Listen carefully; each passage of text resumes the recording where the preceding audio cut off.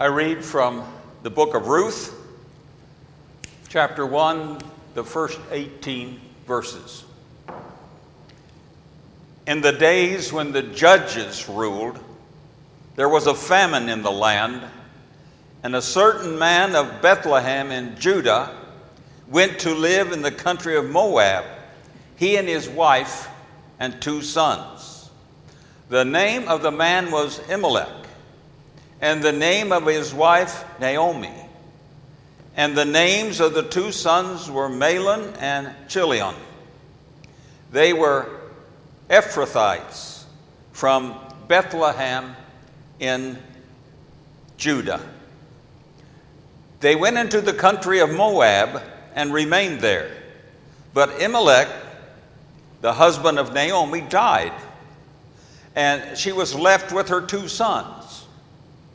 These took Moabite wives, and the name of the one was Orpah, and the name of the other was Ruth. When they had lived there about 10 years, both Mahlon and Chilion also died, so that the woman was left without her 2 sons and her husband, Naomi and her Moabite daughters-in-law. Then she started to return with her daughters-in-law from the country of Moab, for she had heard in the country of Moab that the Lord had considered his people and given them food.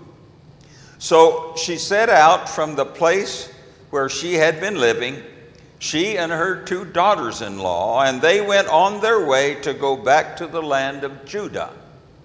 But Naomi had said to her 2 daughters-in-law, "Go back, each of you, to your mother's house. May the Lord deal kindly with you as you have dealt with the dead and with me. The Lord grant that you may find security, each of you in the house of your husband." Then she kissed them and wept aloud. They said to her, "No, we will return with you to your people." But Naomi said, "Turn back, my daughters. Why will you go with me? Do I still have sons in my womb, that they may become your husbands? Turn back, my daughters. Go your way, for I am too old to have a husband. Even if I thought there was hope for me, even if I should have a husband tonight and bear sons, would you then wait until they were grown? Would you then refrain from marrying? No, my daughters. It has been far more bitter for me than for you, because the hand of the Lord has turned against me." Then they wept aloud again. Orpah kissed her mother-in-law, but Ruth clung to her. So she said, "See, your sister-in-law has gone back to her people and to her gods. Return after your sister-in-law." But Ruth said, "Do not press me to leave you or to turn back from following you. Where you go, I will go. Where you lodge, I will lodge. Your people shall be my people, and your God my God. Where you die, I will die. There will I be buried. May the Lord do thus and so to me, and more as well, if even death parts me from you." When Naomi saw that she was determined to go with her, she said no more to her.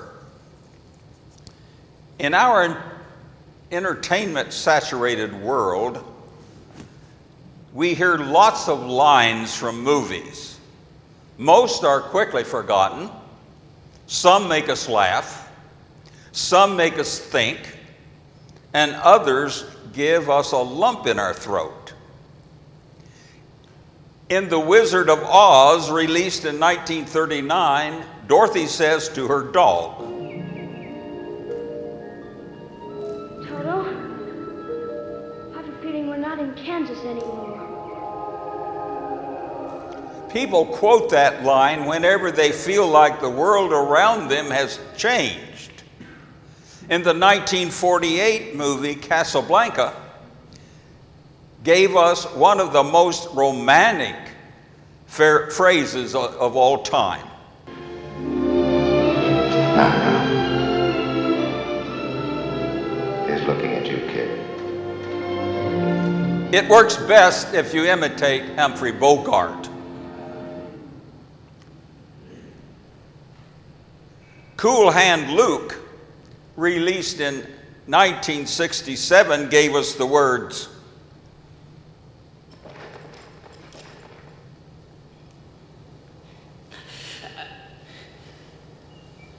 what we've got here is failure to communicate.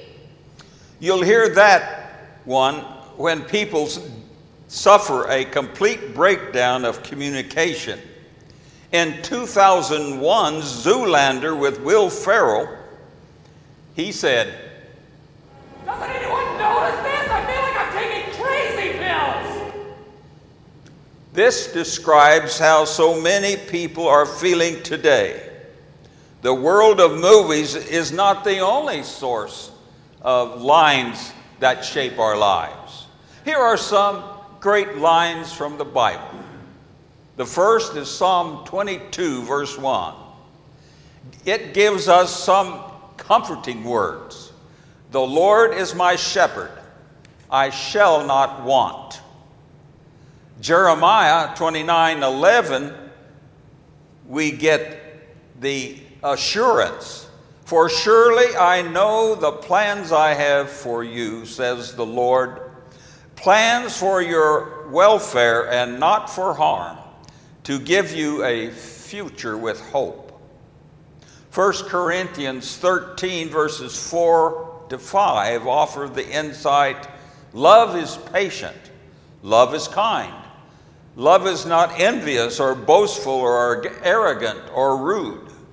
In Paul's letter to the Philippians, chapter 4, verse 13, we find the uplifting words, I can do all things through him who strengthens me. And in the letter to the Romans, chapter 8, verse 28, we are promised, we know that all things work together for good for those who love God, who are called according to his promise. There is also the verse Martin Luther called the gospel in miniature, John 3:16. For God so loved the world that he gave his only Son, so that everyone who believes in him may not perish, but have everlasting life. Another classic comes from our text today in the book of Ruth, chapter 1, verse 16. Where you go, I will go. Where you lodge, I will lodge. Your people shall be my people, and your God my God. Why do these lines resonate with us? What's so special about these lines from the Bible? For starters, they're true. They capture an important insight about the nature of God and human beings. The Lord is as caring and protective toward us as the shepherd is toward his sheep. God really does watch over us. Christ truly does strengthen us to face the challenges of our lives. And all things do tend to work together for good when we love and serve the Lord. These biblical verses are exact summaries of bigger truths. In the same way that movie lines reveal something about their characters, Humphrey Bogart was a tough guy with a tender heart, captured in the romantic line, here's looking at you, kid. And this and other movie lines are memorable because they are so true to their characters. But great lines also shape us because they capture an entire story. When Dorothy says, "We're not in Kansas anymore," you know that she's entered the strange new world of Oz. When Will Ferrell shouts, "I feel like I'm taking crazy pills," you are getting a shorthand description of the entire Zoolander movie, in which two male models try to prevent the murder of a prime minister at a fashion show. In the book of Ruth, we hear Ruth saying the line, "Where you go, I will go. Where you lodge, I will lodge. Your people shall be my people, your God, my God." This line shapes their lives because it captures the entire story of the book of Ruth. It brings to mind the faithfulness of Ruth to her mother-in-law, Naomi, which in turn is a picture of God's faithfulness to us. Her comment mirrors God's faithfulness to us. It reminds us of God's promise never to leave us or forsake us.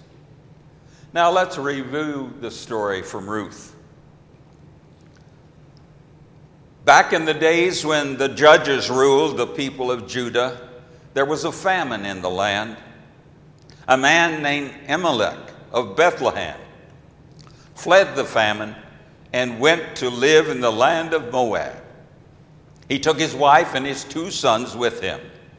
The man died in Moab, and his sons married Moabite women named Orpah and Ruth. Then the 2 sons died and left all 3 women with no family and no means of support. By this time, the famine in Judah was over, so Naomi decided to return to Judah, where there was family, and her daughters-in-law should return to their families in Moab. Even if Naomi had a husband and could bear sons that very night, they would not grow up in time to support the 2 younger widows.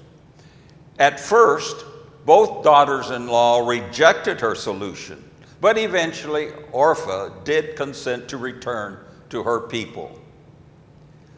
But Ruth clings to Naomi and utters the now famous line from the 16th verse. "Where you go, I will go. Where you lodge, I will lodge. Your people shall be my people, and your God my God." Incidentally, these words have been made into a song. Dorothy had that song sung at our wedding more than 60 years ago. And she's lived by those lines. We've moved a lot of different places, and she came right along. This memorable verse captures the story of Ruth's faithfulness. Ruth 1, verse 16, has actually shaped our lives and changed the way we talk and feel. We remember these words because they reveal something essential about Ruth. She was a woman of deep love and faithfulness. We also remember these words because they symbolize the entire story and remind us that God used this loving and faithful woman in a powerful way. Ruth went to Bethlehem with Naomi. There she met a man named Boaz. She married him, and they had a son who became the grandfather of David. Of course, that made Ruth David's great-grandmother, the ancestor of Israel's greatest king and of Jesus. Let's not assume that love and faithfulness always lead to a perfect Hollywood ending. When Ruth promises to stay with Naomi, she does not know that she will end up with a husband and a child. Jessica Tate is the director of an organization called NEXT Church. She reminds us that when the 2 women arrive in Bethlehem, Naomi is bitter and empty. She says at this point in the story, we do not know that Ruth will become Naomi's savior. We do not know that there will be a new family or plentiful food. All we are left with is Naomi's emptiness. Tate says this is where we so often find ourselves with a scary diagnosis, a relationship crumbling, the loss of a job, the death of a loved one. We find ourselves in these empty places, uncertain of the end of the story. We do not know how or if our fortunes, our security, our confidence, our hope will be restored. So what do? In the 2001 movie, A Beautiful Mind, a brilliant mathematician named John Nash suffers from terrible hallucinations. After a particularly threatening episode, his wife Alicia comes to him and asks, "You want to know what's real?" She puts his hand on her heart and said, "This is real." She remains faithful to him in the face of an uncertain future. And near the end of his life, he wins the Nobel Prize. "This is real," says Alicia Nash. "You are not alone." "This is real," Ruth says to Naomi. "I will be with you." Jessica Tate writes, "We are left with simply a promise that we are not alone.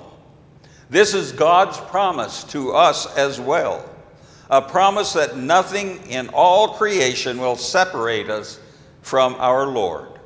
Where you go, I will go. Where you lodge, I will lodge. This promise from Ruth to Naomi is also God's promise to each of us. You want to know what is real? This is real. The love and faithfulness of the one true God in every time, in every place, and in the face of every hardship, loss, or failure. That's a line that can shape our lives. Amen.